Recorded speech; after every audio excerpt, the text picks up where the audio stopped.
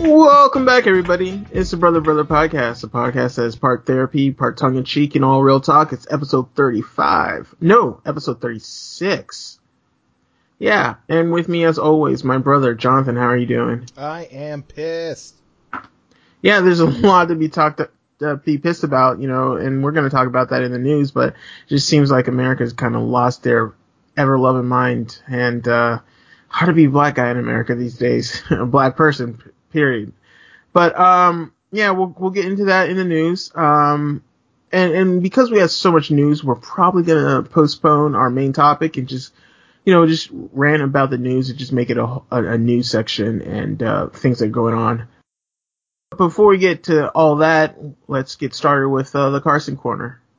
But before we get into the Carson Corner, actually, yeah, I don't know if you guys know this. I assume you do if you're listening to the podcast. But yeah, we are in iTunes. I think we've been there for a while. But it's listed on Bro to Bro. I know we say Brother to Brother podcast, but it's listed on Bro #2 Bro podcast in iTunes. And if you guys could, if you have the time, rate and review, we would really appreciate that. Get your family to do it. Get your friends to do it. Yeah. People who owe you money. Tell them 5 stars, get them a dollar off their debt. Get fake accounts. We'll take the Russian bots. Yeah, all day. All day. But with that out of the way, Carson Corner. So, John, what's been going on? I'll say this. I think this week has been a week where, like, somebody who's not into the pop culture or celebrity business like that, it's like, this is one of those weeks where it's like, doggone, I feel like I've been so bombarded by it that I feel like I had to go out of my way to look all this crap up that I don't really care about, just so I could be part of the conversation, like Cardi B just seems to be everywhere. Coachella, and like I've heard a lot about mumble rap, but I haven't really looked into it because that's just, not the kind of thing that I listen to, rap and all that. But now I feel like I gotta go look into mumble rap and all that shit. It's just a bunch of, like, you couldn't escape the fact that Beyonce killed it at Coachella. You just couldn't escape it. And like, as somebody, that's, like I said, not into all that pop culture and all that, I was like, even I had to go and watch that video, and it was like, yeah, it's impressive. And Beyonce is she's probably like the best, singer artist of our age, right? So I can't remember where I heard this or who I was discussing it with. I might have heard it and then discussed it with somebody. This is not my original idea. It's the point I'm trying to make. But I've come to the realization after discussing, Beyonce is like basically, and I don't mean to say she's equal to what Michael Jackson was, but she's basically this generation's Michael Jackson. Like, when she comes on stage, people fucking fall out. People, like, legitimately people collapse when she comes on stage. When she does her numbers, her dance routines, her performance is so amazing that it, like, just overshadows actual news. Like, if a bomb went off and then that Coachella performance came up, that bomb news eventually would have been backpaged by the next day. Like, the way she commands just the attention of all, and another thing, people from all generations. I had 60 and 70-year-old women at my office talking about her Coachella performance and how they sat down and watched it with their granddaughters, and their granddaughters explained, like all this, their understanding of the culture. That stuff just doesn't happen with any other artist. Yeah, one of the podcasts I listened to, the Daily Zeitgeist, they were talking about how some guy was, I guess, with his grandmother and was live tweeting his grandmother's reactions. She's like, "Oh, another wardrobe change, another," and it's like, it's funny how, yeah, it's just, she is somebody that just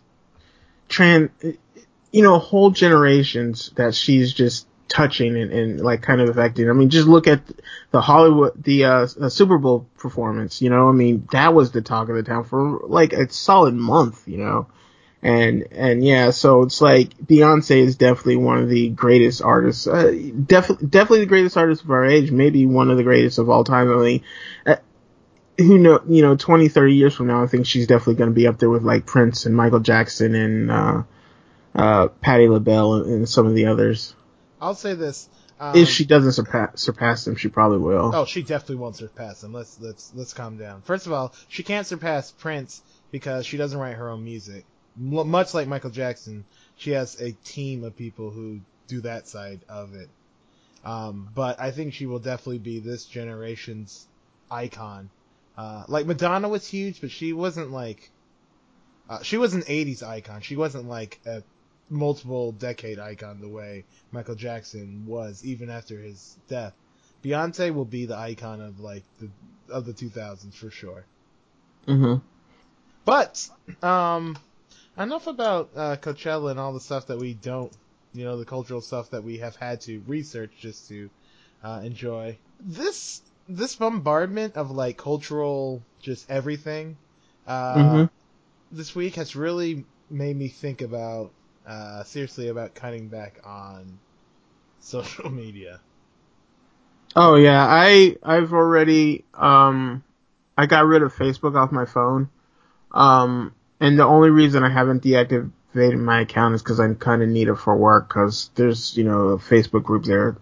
That's a good way to communicate and do things. So like that's literally the only reason. And like it seems like Facebook is going out of its way to get people to love it again, because like every time I pop into Facebook, it's like, these are your friend anniversaries, or look at all these photos and all these moments you share with so and so, and I'm just like, wow, Facebook, you're trying real hard. But yeah, I'm definitely thinking, like I said, if it wasn't for work, I probably would deactivate my Facebook account because it just came to a point where it's like, Facebook, I really don't like what they're doing, and then this whole, they're doing so much shady bullshit, so there's just really no need to participate in that. Well, it's kind of funny. I talked to again, my buddy Temple was in town from California over the last 2 weekends, and I talked with him over this weekend, and we got into the whole Mark Zuckerberg, and before Congress, and I remember like I didn't watch most of it, but I saw some highlights, and then eventually like I put it on YouTube and just listened to it while I was working one day, and I thought going in I was going to be like real pissed off at Mark Zuckerberg and for like being Facebook for, not just collecting that information but giving it away to people. But then I was just like, Mm-hmm. you know what? I'm if anything, that whole situation with him at Congress, that just proved to me that we shouldn't have people who are like over the age of 60 working in fucking Congress. Because those people needed basic definitions of concepts that have been around for decades. Like, what's a cookie? And how does a cookie affect the guy? And, like, if you... Right, like these are the guys who are ruling on net neutrality and they don't know the basic shit. Well, you're So just like, you don't use computers. Someone types shit up for you. Someone tells yeah, you how to get from... Mark, I want to see this. Guys, I need to see this. And then someone comes over and guides it for you. These people who are on a committee that's like based in that in that field, and you don't know what you're talking about, like, holy fuck, like, who's running this ship, like, yeah. literally, who is running this ship? It makes me think, and I want to have an episode on conspiracy theories one of these days, but it makes me think that the whole idea of a new world order is fucking bullshit, because if this is their best plan, even if this is their worst plan, what the fuck, man? Who's running things? There's no one at the wheel. I guess I could see it because I mean, if you were a new world order, you might have these crazy idiots at the wheel because they don't know what they're talking about and they're just in it, for the money and to stay there in the power. I mean, kind of like Hux in Star Wars.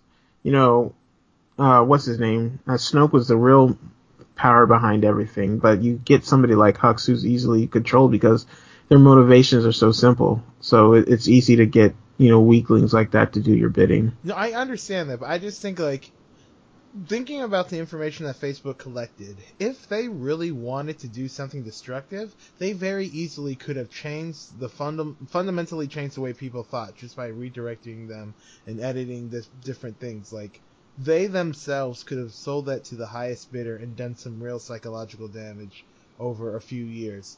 the fact that it didn't happen that way, I'm not saying pat them on the back. That's definitely not what I'm saying.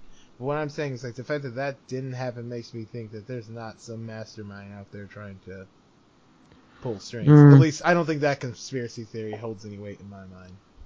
I think it does because well, you this know is what? A story for another day. Yeah, because here's the thing. Because I do think that those people exist, and I just think that a lot of them, it when it works, you don't hear about it. You only hear about it when it doesn't work. Like you only heard about how Cambridge Analytica. One of the reasons you heard about it was because it didn't really work. Like they sold it to what's that fool? Ted Cruz. And they were like, yeah, we can do all this stuff. And I mean, when you really look at the Cambridge Analytica stuff, people are like, they didn't do what everybody's accusing them of doing, and that's kind of pretty obvious. But the fact is, maybe just because they didn't do it doesn't mean it wasn't done. Somebody didn't do it, I guess is what I'm saying. You hear about the misses, you don't hear about the hits because, it's successful. So that's why you don't hear about it, I guess. I don't think there's a League of Shadows is what I'm saying. Like if it is, they're pretty pathetic. Before we exit the Carson corner, I did want to talk a little bit about podcasts. Has your top 5 changed this month? I'd have to go back and look at what my top 5 was last month. Well, tell me your top 5 this month if you can think of it real quick, and I can tell you if it's about that. Obviously, it doesn't have to be in any order if you want it to be. Well, I can tell you right now that Spontaneous, what was it? The Dollop. Yep. They had an episode. It was one of their live episodes. The Race to Paris. The Race to Paris. Funniest episode of the Dollop, yet. I mean, and that's saying a lot considering how many great episodes the Dollop has. But that was probably the best episode I've ever heard, and I loved every second of it. But my top 5, I think for that reason alone, the Dollop has to be up there this month. So the Dollop, Culture Kings, Ologies, which, I love this. Here's the thing, Culture King and Ologies, those, the minute they're out, I'm refreshing so I can download and get and listen to them. And so, yeah, so that, the Daily Zeitgeist I put up there as well. Number 5, where would I go? I might go with Left, Right, and Center again. Yeah, for news, I've cut down a lot of my news stuff, and Left, Right, and Center is one of the few that I listen to. Not saying I don't listen to others, but that's the one that's my go-to. If I only had to listen to one news political podcast, it'd probably be Left, Right, and Center. Is that 5? Yeah, Dollop, Left, Right, and Center, Ologies, Culture Kings. That's only 4. Dollop. Did you say Spontaneous Nation? Was that the one Spontaneous Nation started to say but then left out? Did I leave that out? You didn't say it. You started to say it, but you didn't say it. Left, Right, and Center, Dollop, Ologies, Culture Kings. I guess, yeah, Spontaneous Nation. Well, my 5 is largely unchanged. I will say this month, Sword and Scale. I'm catching up on the old ones. I haven't listened to the new ones, so I want to listen to it in its natural progression. So I've listened to a bunch of those episodes. I went from episode 31, 32 to I'm now on 67 or something. Mm-hmm. So I've listened to a bunch of that. That's been my number 1 this month. I've listened to it the most. Culture Kings, number 2.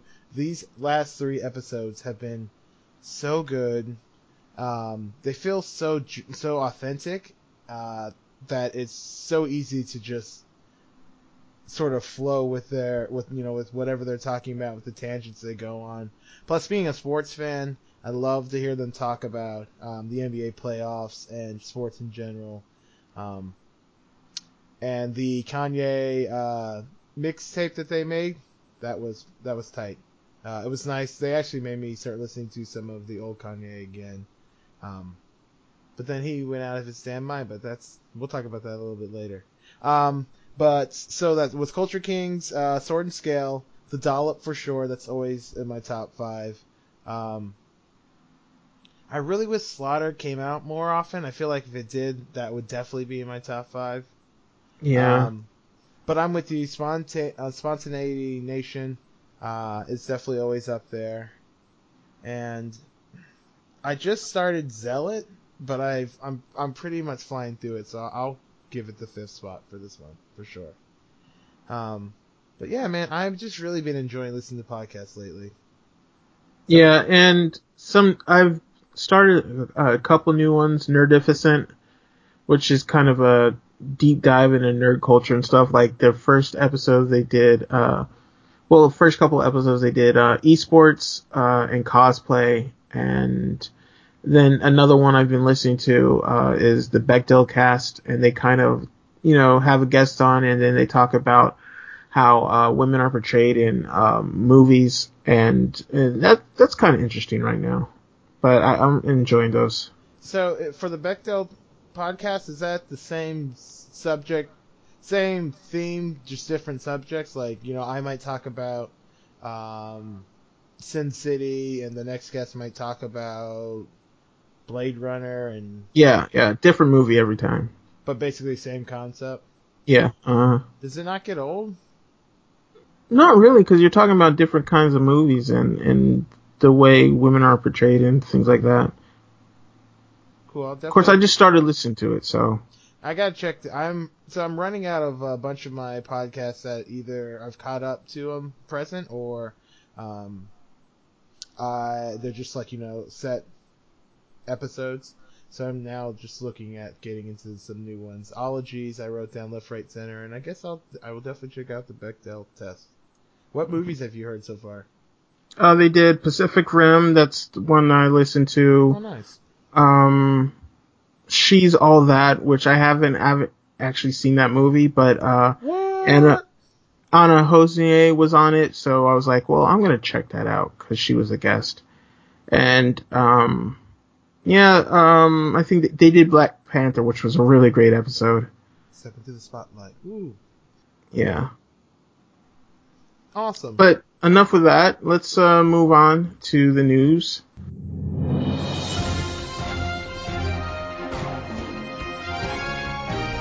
There's a lot to talk about. Yep, I guess let's talk about a few notable deaths. Gonna just fire off some of these. Carl Castle.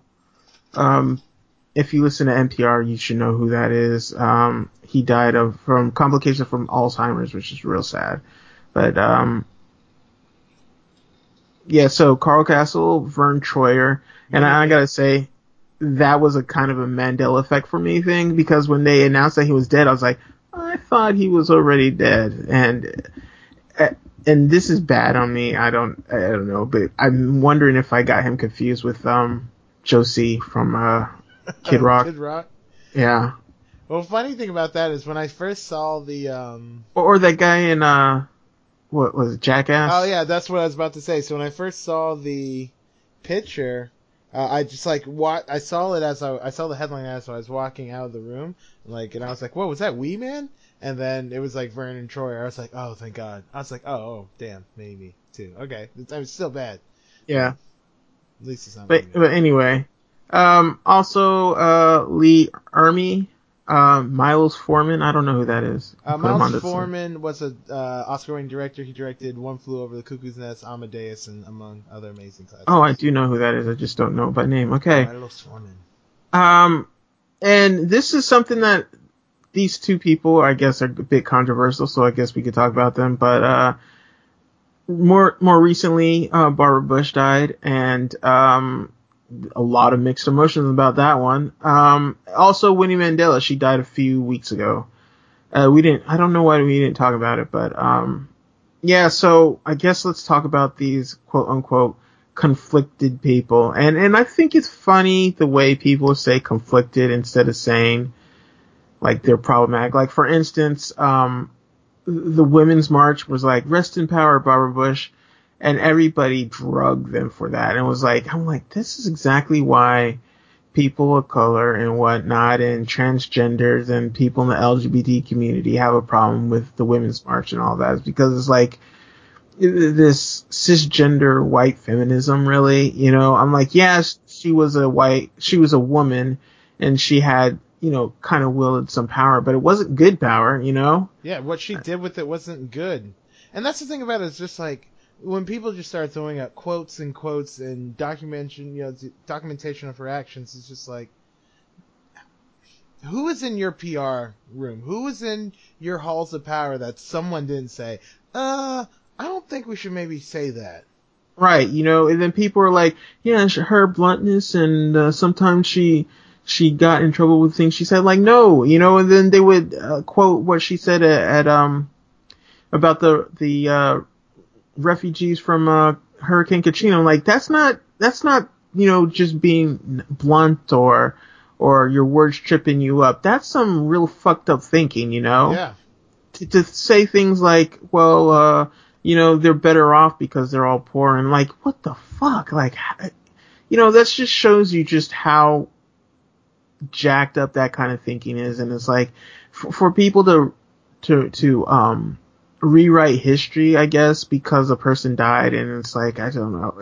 And I think it's something that we're going to see a lot, because, I mean, you saw with Billy Graham too, you know, the way that everybody mourned Billy Graham, but then there were so many people like, this dude is not somebody that, you know, we can just say was like a great person. I mean, he had a lot of fucked up views, and to chop it up as, well, he was just the, you know, person of his age or something like that. I'm like, no. Time.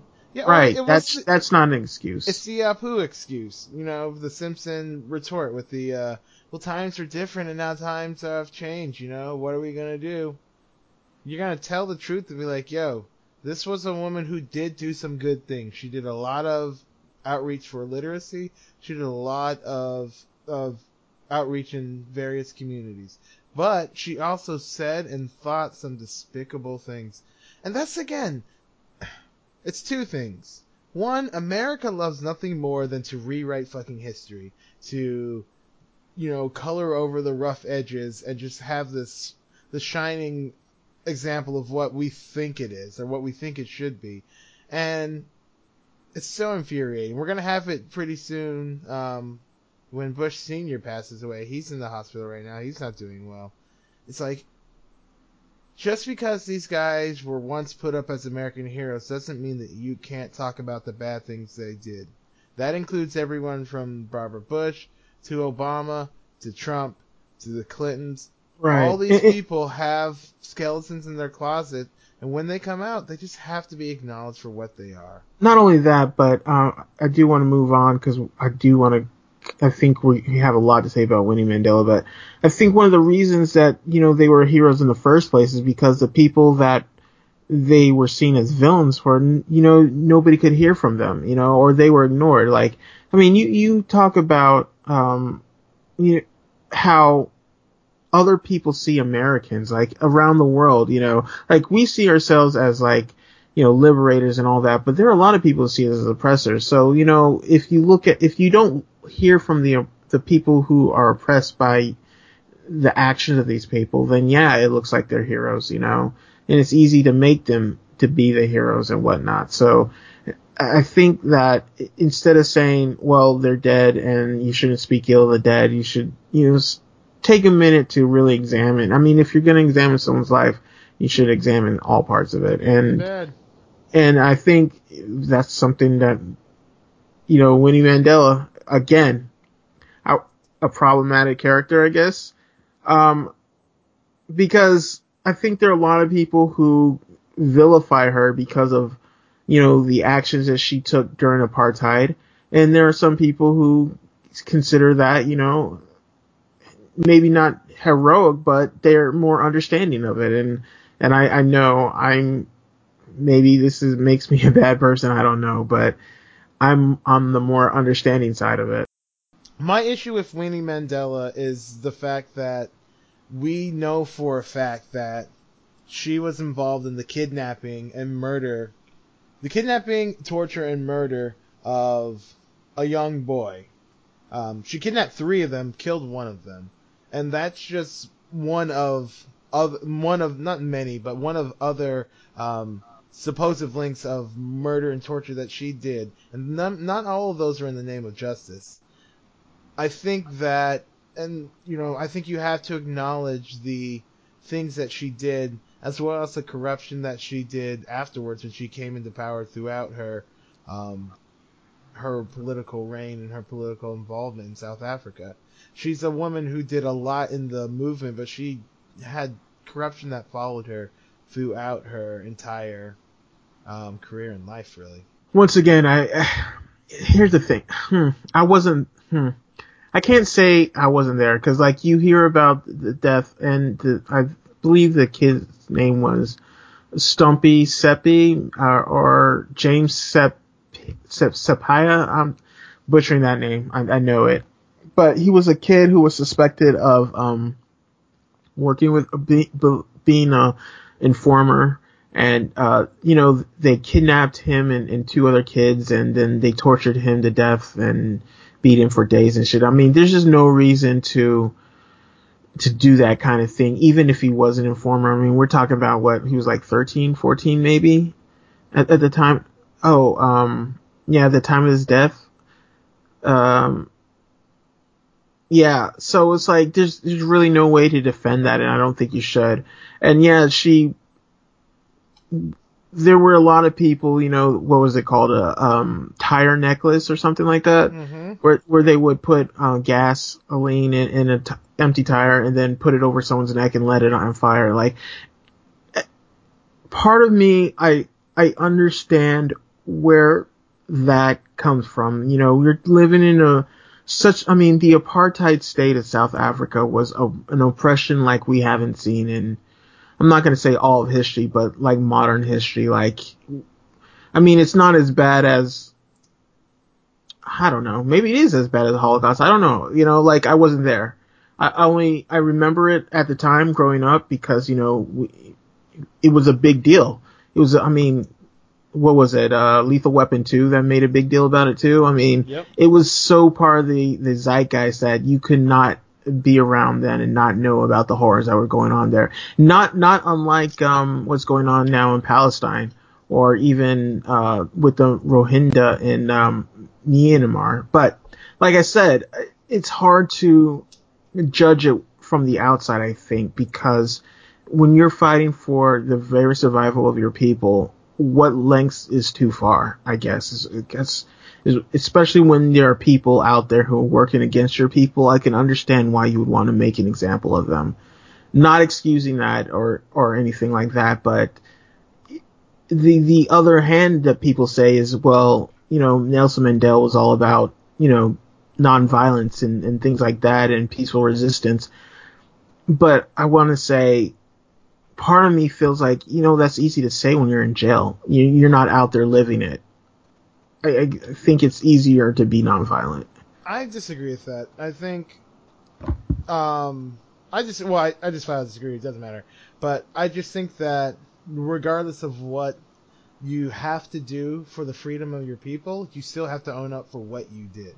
Like, it doesn't matter if I have to say we're fighting a species that, are all children, and we have to kill those kids. If we have to do that to survive, then that's what we have to do to survive. But we can't say that at the end of the day that we didn't kill a bunch of children for our survival. And that's the thing about her. From her, like, corruption as far as, like, money embezzling and other levels of corruption, to the fact that she's connected to 18 murders. Like, if you're going to talk about the good things she did, that's fine, but you also have to be like, yo, this woman might have been a monster. Yeah. And I think, like I said, that's just something that, we were talking about it because it's important to talk about. And it's something that I think is going to happen a lot lately, especially when these baby boomers they're getting older. They're going to start dying pretty soon. I mean, Bush, like we said, he's probably not long for this world. That's not a hot take. That's Nope. not being out of pocket to say. And then like, can you imagine what's going to happen when, what's his face? Dick Cheney dies, it's just, there are a lot of people like that are quote unquote problematic, for lack of a better word. Listen, I cannot wait to see how they try and soften the rough edges of Bush when he dies. From Mm-hmm. the response of the Reagan through the Bush years, like their response to the AIDS crisis. Yeah. I'd love to see how that's going to go over. Well, into other news, Sean Hannity. Ooh, Sean I mean, Hannity. You have let's been a just, bad, bad boy. so much stuff. First of all, Sean Hannity, Michael Cohen. Is it Michael Cohen? Yes, it is Michael Cohen. Yeah, Michael Cohen, Trump's lawyer, he got raided, and then, he had to go before the court to talk about all his, to list who his, clients were. And this guy only had 3 clients, which is kind of interesting in of itself. But he listed out Sean Hannity as one of his clients, and then Sean Hannity kind of like, the world kind of lost its shit, because it was like, Sean Hannity's, Michael Cohen's known as a fixer, known as correcting mistakes. One of his clients, of course, was Trump, Stormy Daniels, and all that crap, and all that. And then Michael Cohen also had a client who was like the treasury for the RNC, who paid off some sex worker. So, that was a big deal. And then people were just hammering Sean Hannity about not being an honest journalist. Honestly, it's Sean Hannity. It's not really a surprise there, but the conflict of interest and all that. And then, so, that was a big deal. And that just happened like last week, but it seems like it happened months ago with everything else that's going on. The Trump lawyers and everyone around Trump are saying that they've resigned themselves to the fact that, Cohen is probably going to flip, that he's probably going to turn on Trump. And really, why wouldn't he? Especially, if you know where all the bodies are buried, and that's the thing, that's his kind of his claim to fame, that he knows where all the bodies are buried. Of course he's going to turn on Trump if it comes down to it. Well, I love the report, and I don't know if it's been confirmed or not, that they basically found a drawer full of like CDs and tapes and recordings. He basically was like, "Yo, when this shit goes down, this is my get out. This is my what do you want so I can have a new life." Oh Yeah, and then also in Sean Hannity news, apparently he's been using like taxpayer money to buy real estate or something. Yeah, building an empire on the taxpayer dime. Right. It's like the hypocrisy, I guess, is what it really comes down to. All these people who talk about, taxpayers who are entitlements and all that stuff, and they're using like taxpayer money to get rich and shit. Like, they're the ones that they're talking about, they're the ones that are like, these people who abuse the system, they're the ones, and they rail against them. But it shows you just how powerful media can be when, you just tell someone, media mixed with psychology can be. Just tell someone the same thing enough, make them scared, give them an enemy to direct their anger at, and to take the responsibility off of themselves, and then they'll believe anything.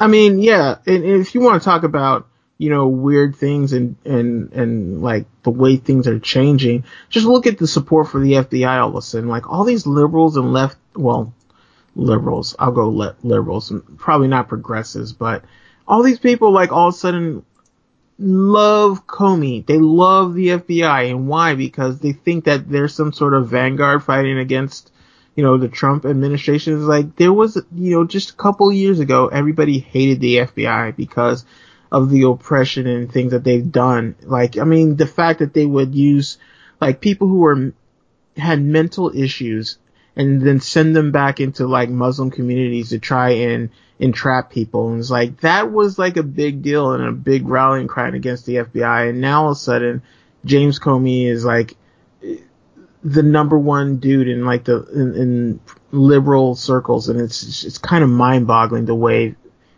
the world just seems to turned upside down. Like we're like in the upside down or something. Well, I mean, if you go back like a decade, like you said, there was the entrapment issues, there was the privacy issues. If you go a decade back before that, it was, their fuck up with cults during the late 90s and with security issues. If you go back before that, they were literally murdering civil rights leaders and activists.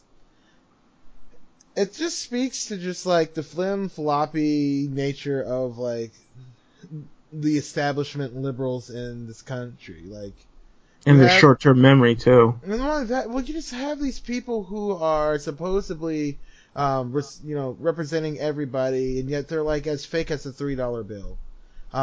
Did you hear about what's been going on with Joy Reid? With how, a couple of years ago she came out with just horribly homophobic, online journal articles that she posted.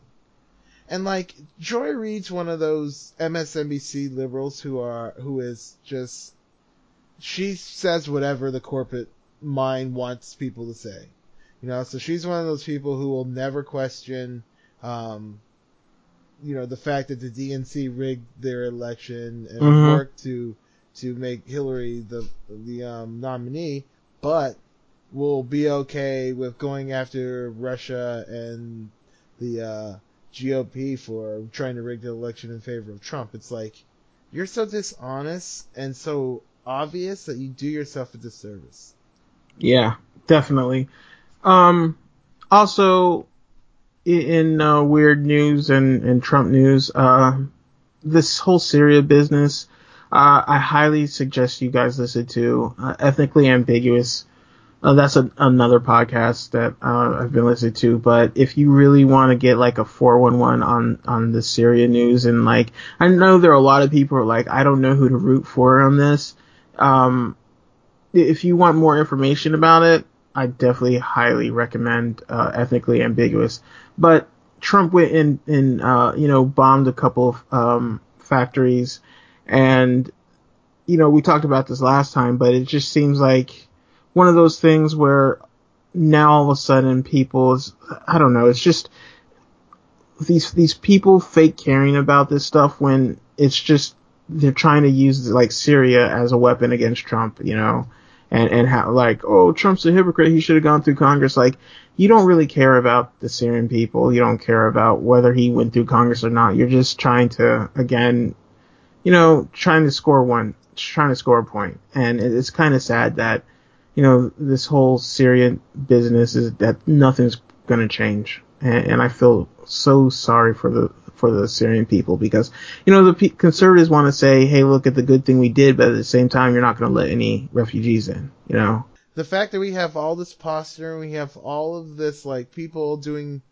like just smoke and mirrors exhibits instead of doing real work to help people, doing real stuff to take care of the issues that really matter. In lighter news, it seems like a lot of celebrities are kind of sticking their foots in their mouth.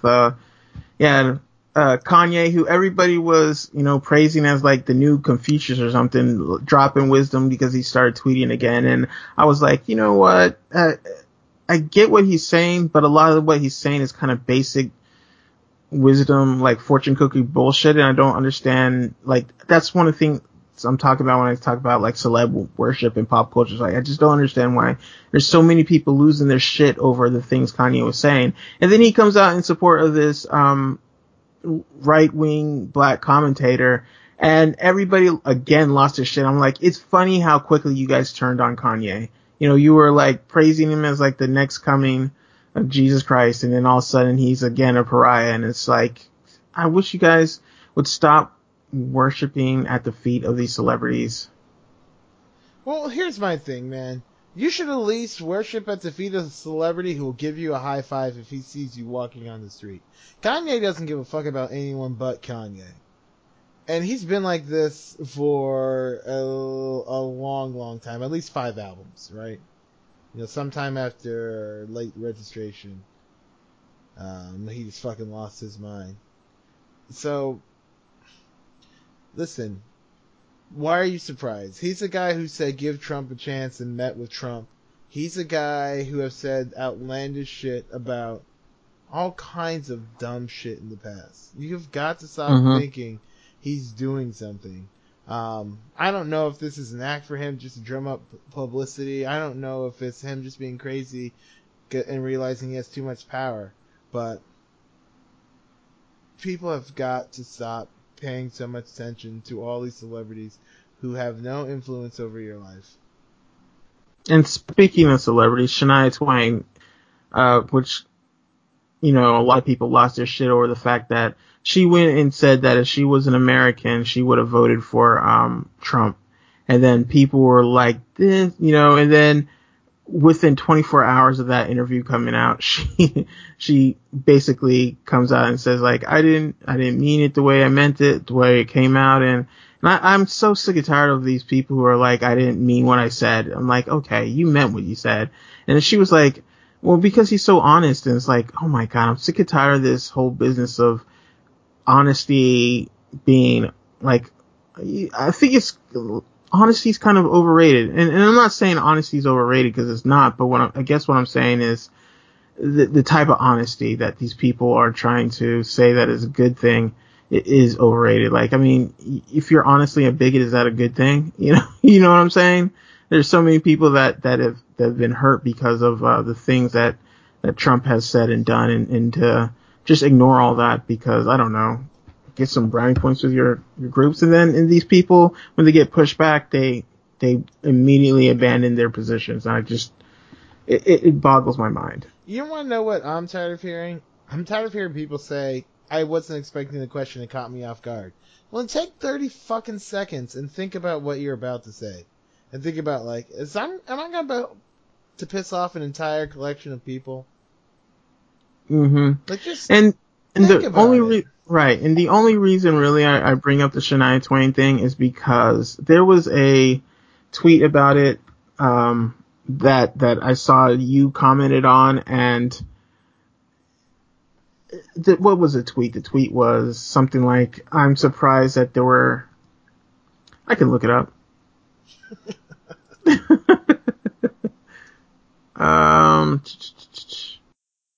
So the tweet that Reg was talking about basically said, Shania Twain is a Trump supporter and people are shocked, ? I'm more surprised to find out that minorities that respect her even supporting a country singer. Yeah, and then there were a bunch of, a lot of people coming at her out of pocket and racist and well, Trump supporters, I guess. I'm not going to call them racist or anything. But, John, you kind of were defending what she was saying. And well, what I said was, first of all, you have to tell me where she said, what she said that is racist. That's the very first thing I said. And here's where I come down. I think that tweet, Shania Twain is a Trump supporter, people are shocked. That doesn't shock me. That's got no problem. It's I'm surprised to find out minorities respect, I respect we're even supporting a country singer. As if to say, if you're a minority, you can't like country. And that's where I think that is a bit, but that's there's a bit racist. That's not a racist. That's not because racist. Here's the thing: if you went to a Shania Twain concert or something, and then a white guy at the ticket office was like, "Oh, I'm surprised you even like this kind of music," you would be like, "That's racist, right?" I don't think that's what she's saying, though. But that how is that not what she's saying? She's saying minorities would even support a country singer, as if minorities can't like country music. Like, that's a problem. That's kind of racist. And I know that goes back to the black card discussion we had a few episodes back, where we were talking about how, what the music you like. I'm just going to interrupt you for a second. For me, I feel like that's like the lowest grade stretch to a racist claim. And it could just be a matter of us disagreeing over it. I think that, like, when I hear someone saying, "Oh my God, that's racist," you're, and especially considering the fact that the people who sang she was, especially considering the fact that the people who said she was racist is basically saying it's racist against white people. I don't think the argument actually. I Okay, don't think the I don't evidence. agree. I don't think I the don't agree that evidence. it's racist against white people. It's And racist against black people. that's basically what I said. I was like, it's not racist against black people. I mean, it can be It's racist racist against. against minorities. It's saying that there's something wrong with a minority who likes country music. Well, first of all, the person who tweeted it is a comedian, so it's obviously. But I think that's another thing that I can't stand. I can't stand people who, when they get called out on their bullshit, like, well, it's a joke, I'm a comedian. I don't think that being a comedian is a cover for some bullshit that you get to say. Well, so then all means I don't think that comedians. You're basically saying comedians can't make edgy jokes anymore. Is what you're saying. There's a difference between edgy and being insensitive or racist or ignorant. Reg, if Dave Chappelle said that same joke on a stage, would you be like, that's fucking racist from your seat? No, it's just yes, because like if you listen to like Dave Chappelle's his last concerts, the ones that he did on Netflix, he says a lot of fucked up shit in that thing, and it's like, yeah, it's again, it's one of those things where it's like, this isn't. Yes, but times have changed, but that's apples oranges. The stuff he said wasn't like a little edgy. He was like, oh yeah, I might be okay killing a transgender woman if I found out they were really they were really a man. Like again, those are on one's thermonuclear and the other one's a pebble. Like I think there's an area for gray and there's areas for nuance to look at something and say, is this something they're legitimately saying? Is this a joke? Is the joke too far? Is the joke inappropriate? Again, and this is something we're going to talk about here in this next segment. For me, I see these people talking about on this tweet and it's just fake outrage to me. Like, no one's really upset about that. People are just finding a reason to be upset about that. And maybe it's one of those things where it hits too close to home as somebody who's told that they're not black enough for liking certain types of music and stuff.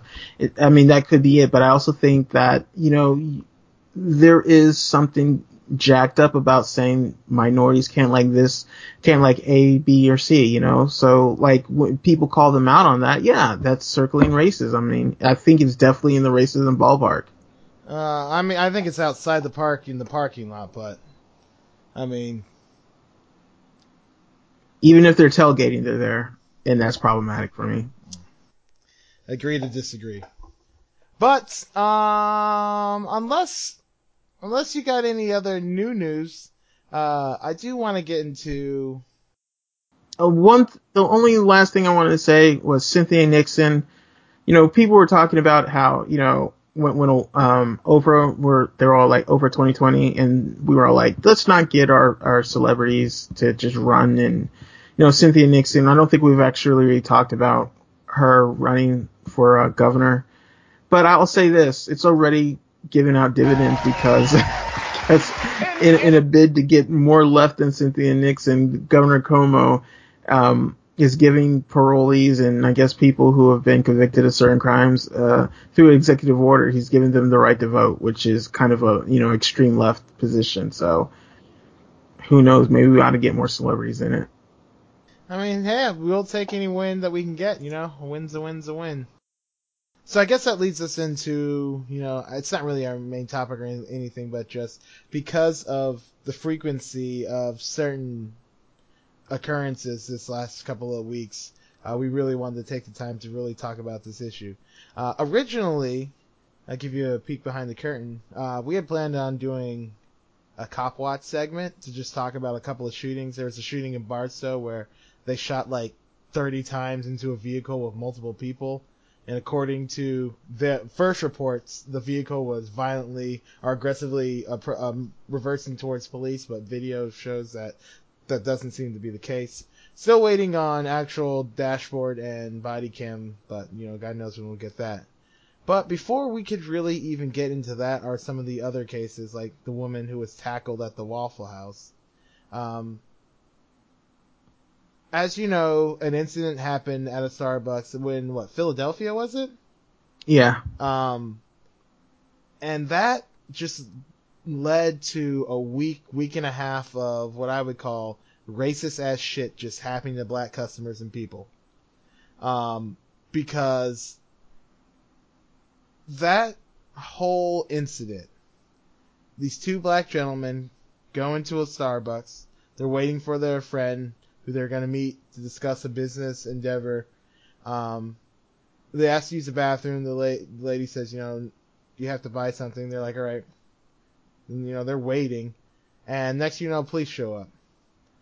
The manager called the police literally 2 minutes after they came in.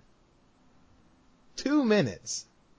Was it that soon? That I didn't know. Yeah, so I saw from a report that based on the security camera, from the moment they went in to the moment where they saw her calling or when the call came through, 2 minutes.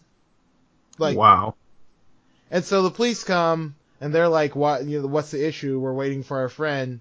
They asked you to leave." And then he's like, "We're not doing anything." Police arrest him right as their friend comes in, and God bless this dude. The only person in that place who vocally said something was their friend who happened to be white, who basically was like, "How are you doing this to these guys? These guys get taken to the prison, processed, they're in jail till midnight, and when they're released, because the judge declines to press charges." I didn't even look at the video because I knew, mentally I could not handle watching this shit. So I didn't even see the video. I mean, I've read a transcript and everything like that, so I know what happened, but it was mind boggling to me. There were so many people that are like, I've been in Starbucks before and not bought something, and what did these people do? I'm glad there were people that spoke up about it, but it's just again, this kind of started there were a lot of people who were like, I'm going to boycott Starbucks, and Starbucks has said that they're closing stores to go about, training for, implicit bias training, which I think is the biggest real thing about it. Is just the idea that automatically black people are dangerous or are automatically not allowed to be in a place. I mean, and that's really what it comes down to.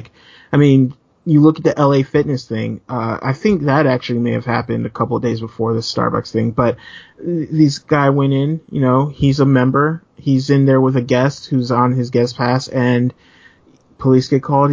He's asked to leave. I mean, LA Fitness worked fast with it. They went and fired the 3 employees that were involved in this. But again, it's just the fact that it could happen, that as a black man, as a black person, and this isn't just black people, it's all people of color, that you can automatically be put in a position where you have to prove that you're allowed to be in a place that everybody's allowed to be in. That public spaces and you're not allowed to be in quote unquote white spaces. And that's the thing that's crazy to me. It's just the concept that that as a black man or as a minority, you would have to prove that you are allowed to exist in that space. But the flip side of being so comfortable that you feel that you can question why this person is existing in your area. Exactly. That guy who went through the guy who was a member, they had just scanned his pass. One of the 3 women, or one of the 3 workers, one of whom was a woman, had just scanned his pass. It's he's allowed to be here. There's no reason for you to go through this whole. There's no reason for you to invent this situation. Right, and the thing is, it's so frustrating. I mean, and I guess that's what it goes down to, is I don't think people, even something else that was really frustrating about the whole incident with the Starbucks thing, where there's so many people who are like, well, there's got to be more to the story. The fact that people keep saying this stuff, it happens, and we're still not believed that this is what it's like to live in America, that we're still having to prove the things that we say are happening. It's so frustrating because it's nothing's going to change if you don't even believe what people are saying. You have to have, I mean, that's the whole thing with these dash cameras and body cams is why those things are so important, is because people weren't believing folks when they said this stuff was happening. Mm-hmm. And it's not even just public places. We just heard about this these two women, they were golfers. They're at their golf club, Well, which they are members at. There were 5 women at the beginning of this. Yeah. Yeah, but as Reg was saying, they are members at this golf club, and they were playing a round of golf like they normally do. And a little background story: these women have been golfing for decades. They've been golfing at that particular club for over 10 years. I think it was 12 years for the longest member, but all of them over 10 years. And the father of the owner of the club basically comes over and is like, you guys are playing too slowly, you need to speed up or you need to leave. But the people behind them, weren't waiting to tee off, and the people in front of them weren't so far ahead that, they could just make up some of the holes. But they decided to skip a couple of holes to get to the 9th hole so they could take a break and then, continue on. But a few of the women were so shaken up that they decided to leave. And then these assholes come behind them and are basically like, oh, you took too long on the 9th hole. You guys have to leave. And the police were called. The police got there, basically looked at the situation, talked with the women, and were like, yeah, we can't force them to leave. They haven't done anything illegal. There's nothing for us to do. But the women ended up leaving anyways. And it's just like, if you can't even be black in a country club that you're a member of, where else can you be black? That means, like, if you're poor and black, you're fucked. If you're rich and black, you're fucked. If you're elite and black, you're fucked. Yeah, if you're not Steph Curry or somebody, then you're fucked up. It's just, I guess the reason we talk about it is because it's so frustrating, because, like, you just don't know why. I think, I don't know. It's like I want to believe that that's like a Trump effect. That's a effect of Trump's America that is emboldening all these people to think that, this is their country and their safety and well-being and all that is more important than the rights of other people. And as long as, and it's frustrating because as a black person, I'm a citizen just as much as they are, and I have a right to be in just as many places as they do. And to know that at any moment I can be questioned just because some, a white person or something or somebody of quote unquote authority doesn't think I should be there. It's like, that's stuff that we thought was getting better, and we're seeing all this week that it's not at all.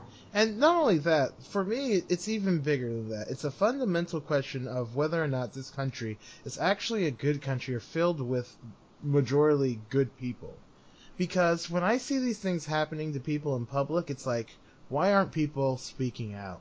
Why aren't people shaming police and authorities and these racists into making the right decisions? If you're an officer of the law and you get called out by a company that's basically saying, hey, we're doing something racist and shitty, yeah, you can't arrest those people, but you can say, hey, don't be calling us for this shit. Yeah. You could say, like imagine if the Philadelphia cops had just walked away and said, this is not worth us being out here, and you're wasting our time. Like, I mean, those cops at the golf club that we were talking about, they left. They were like, this isn't our business, This is not an arrestable offense. Arrestable offense. But not only that, like, can you imagine if the officer had instead said to the woman, how long have they been here? What have they been disturbing your customers? No? Be like, by having us arrest this guy, you're making us look bad. You're hurting our connection to this community. But here's the thing, though. Those cops didn't have to arrest them. They could have had a conversation and asked them to leave. And then if they didn't, then arrested them. But the fact is that's my point. That's my point. Okay. Like, why can't they have the moral compass to say, this is wrong? Now, if you really want us to ask them to leave, then I will make them walk outside of your establishment. I'm not going to arrest them. I'm not going to take them to jail. But you need to know that what you're doing is morally wrong. Like, I don't understand why more people in public, when they see these things happening, especially people who have privilege. If you have privilege, some of the most powerful thing you can do is lend that privilege to someone who is disenfranchised and giving them the strength when other people are questioning them. One of my favorite One of my favorite videos, this happened a couple of years ago, is this guy who cleans houses in this like rich neighborhood, and this cop stops him and is like hassling him, and then all of a sudden this woman comes out who like, I know this person, he works in this neighborhood, and the cop is trying to give her lip until she tells him, I'm a lawyer, I want your information, I want this, and just starts reading him all the rights of why he can't talk to this person the way he's talking to that person. And then the lawyer, because the guy's sitting on the sidewalk, bends down, picks the man up, and starts walking him onto her property. And the cop's like, ma'am, you can't take him. She says, this is my property. If you want to come and arrest me, that's fine, but I know you won't. And he turns around, gets in his cruiser, and drives off. Like, we have no idea what would have happened to that guy if that person didn't use their privilege to defend that man who was doing nothing but more than being black in a rich neighborhood. Mm-hmm. Yeah. I mean, at the end of the day, what's really going to take a lot of this to change to happen is, for white people to, like you said, use their privilege to speak out and things like that too.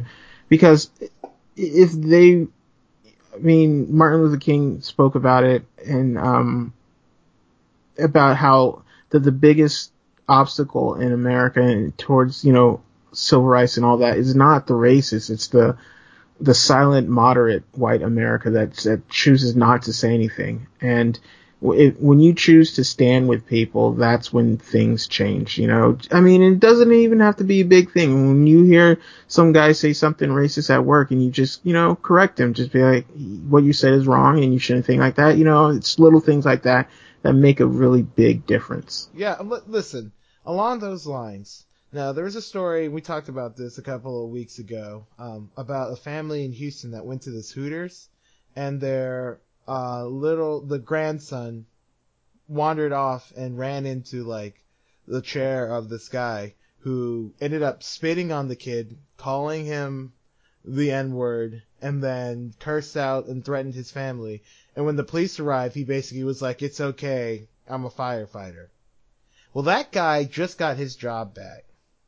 So, which is just fucking insulting to think that someone who would assault and do that, who still, I believe, is still looking, I don't know, I can't remember if he got probation or if he was looking to go to trial. I'm not quite sure. But the worst part about that, because, he's a despicable piece of shit, but the worst part about that is, during what I found out later, the Hooters asked the family to leave. This guy, in public, and there were multiple witnesses who talked to the police and gave accounts, this guy does racial repugnant shit, and the Hooters asks the victims to leave. He makes them leave so fast, settle up so quickly, they didn't get to take their cake with them. Like, I don't understand how anyone sitting in that restaurant can continue to sit in that restaurant. How you didn't be like, why are you making them leave? Oh, you're making them leave? Fine. Give me my bill. I'm never coming back here again. If more people had the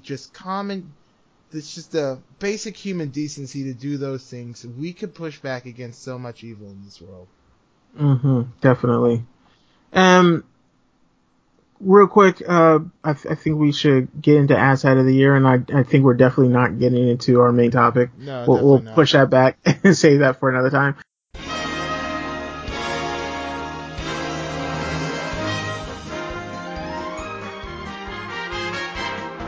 The nominees are...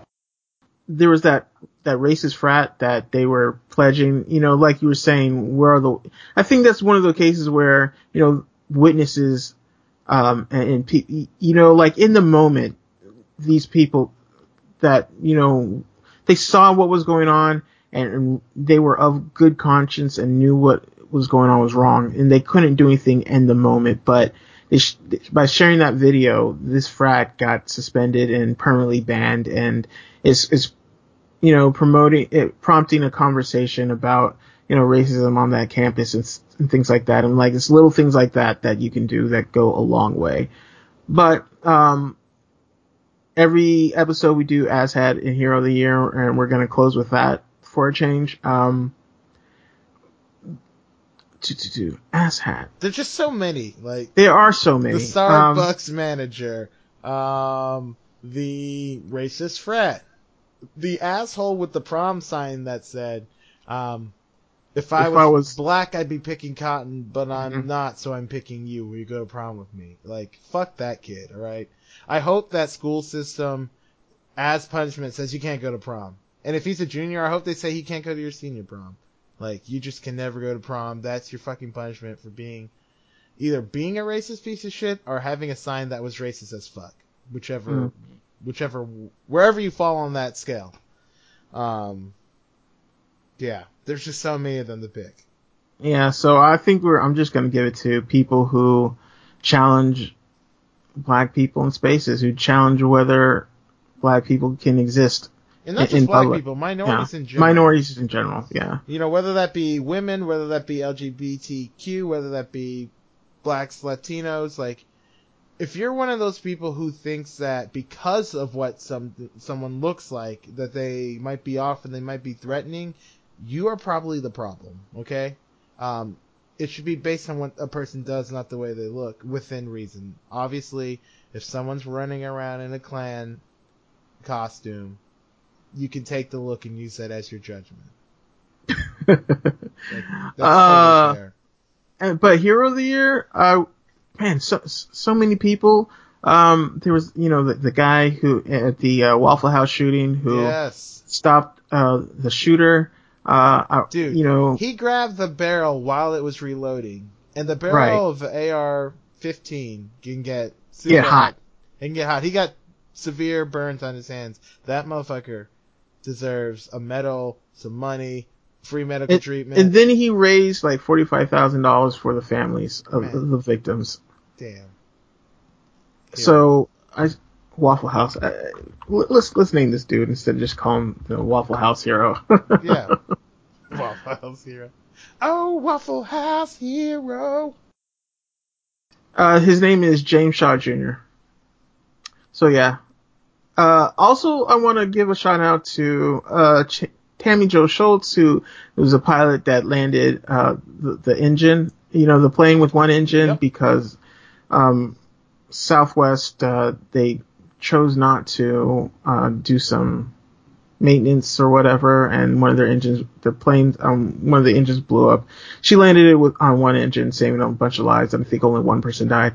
But the real we're gonna give it to two people. It's gonna be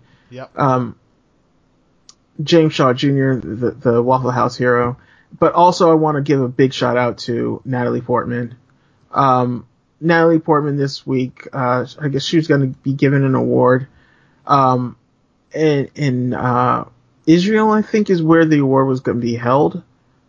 And she was like, considering with everything that's going on in Israel and if you're living under a rock, quick rundown, Israeli soldiers were shooting at a bunch of protesters who were, had no weapons or whatnot, and that caused a big deal. And Natalie Portman came out and spoke against that, and she was like, because of the, things that are going on in Israel, I don't feel comfortable coming out, support of that kind of thing.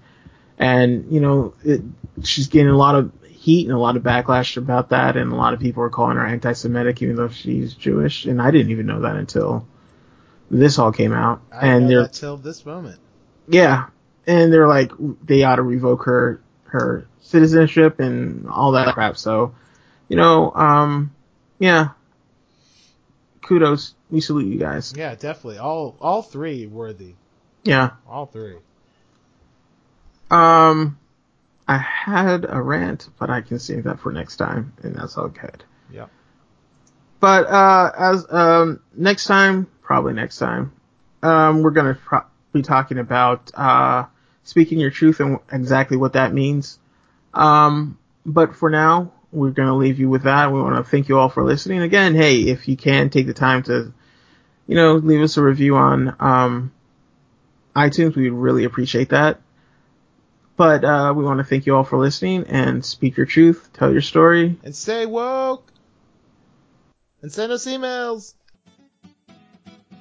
You can find John at TempeWMF on Twitter and Instagram, and you can find his other stuff at TempesWorld.com. And you can find Reggie at Hidanas, that's HIDDANAS.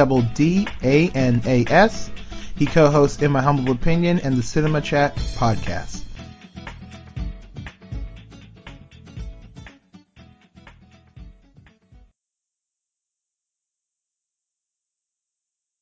Hard times gonna make you wonder why you even try. Hard But for what it's worth, I can gonna hear you make clicking. See, that's the stuff I need to know, Rich. Tell my friends I'm coming down, we'll kick it when I hit the ground. I still don't know how happiness survives hard times. Flat butt.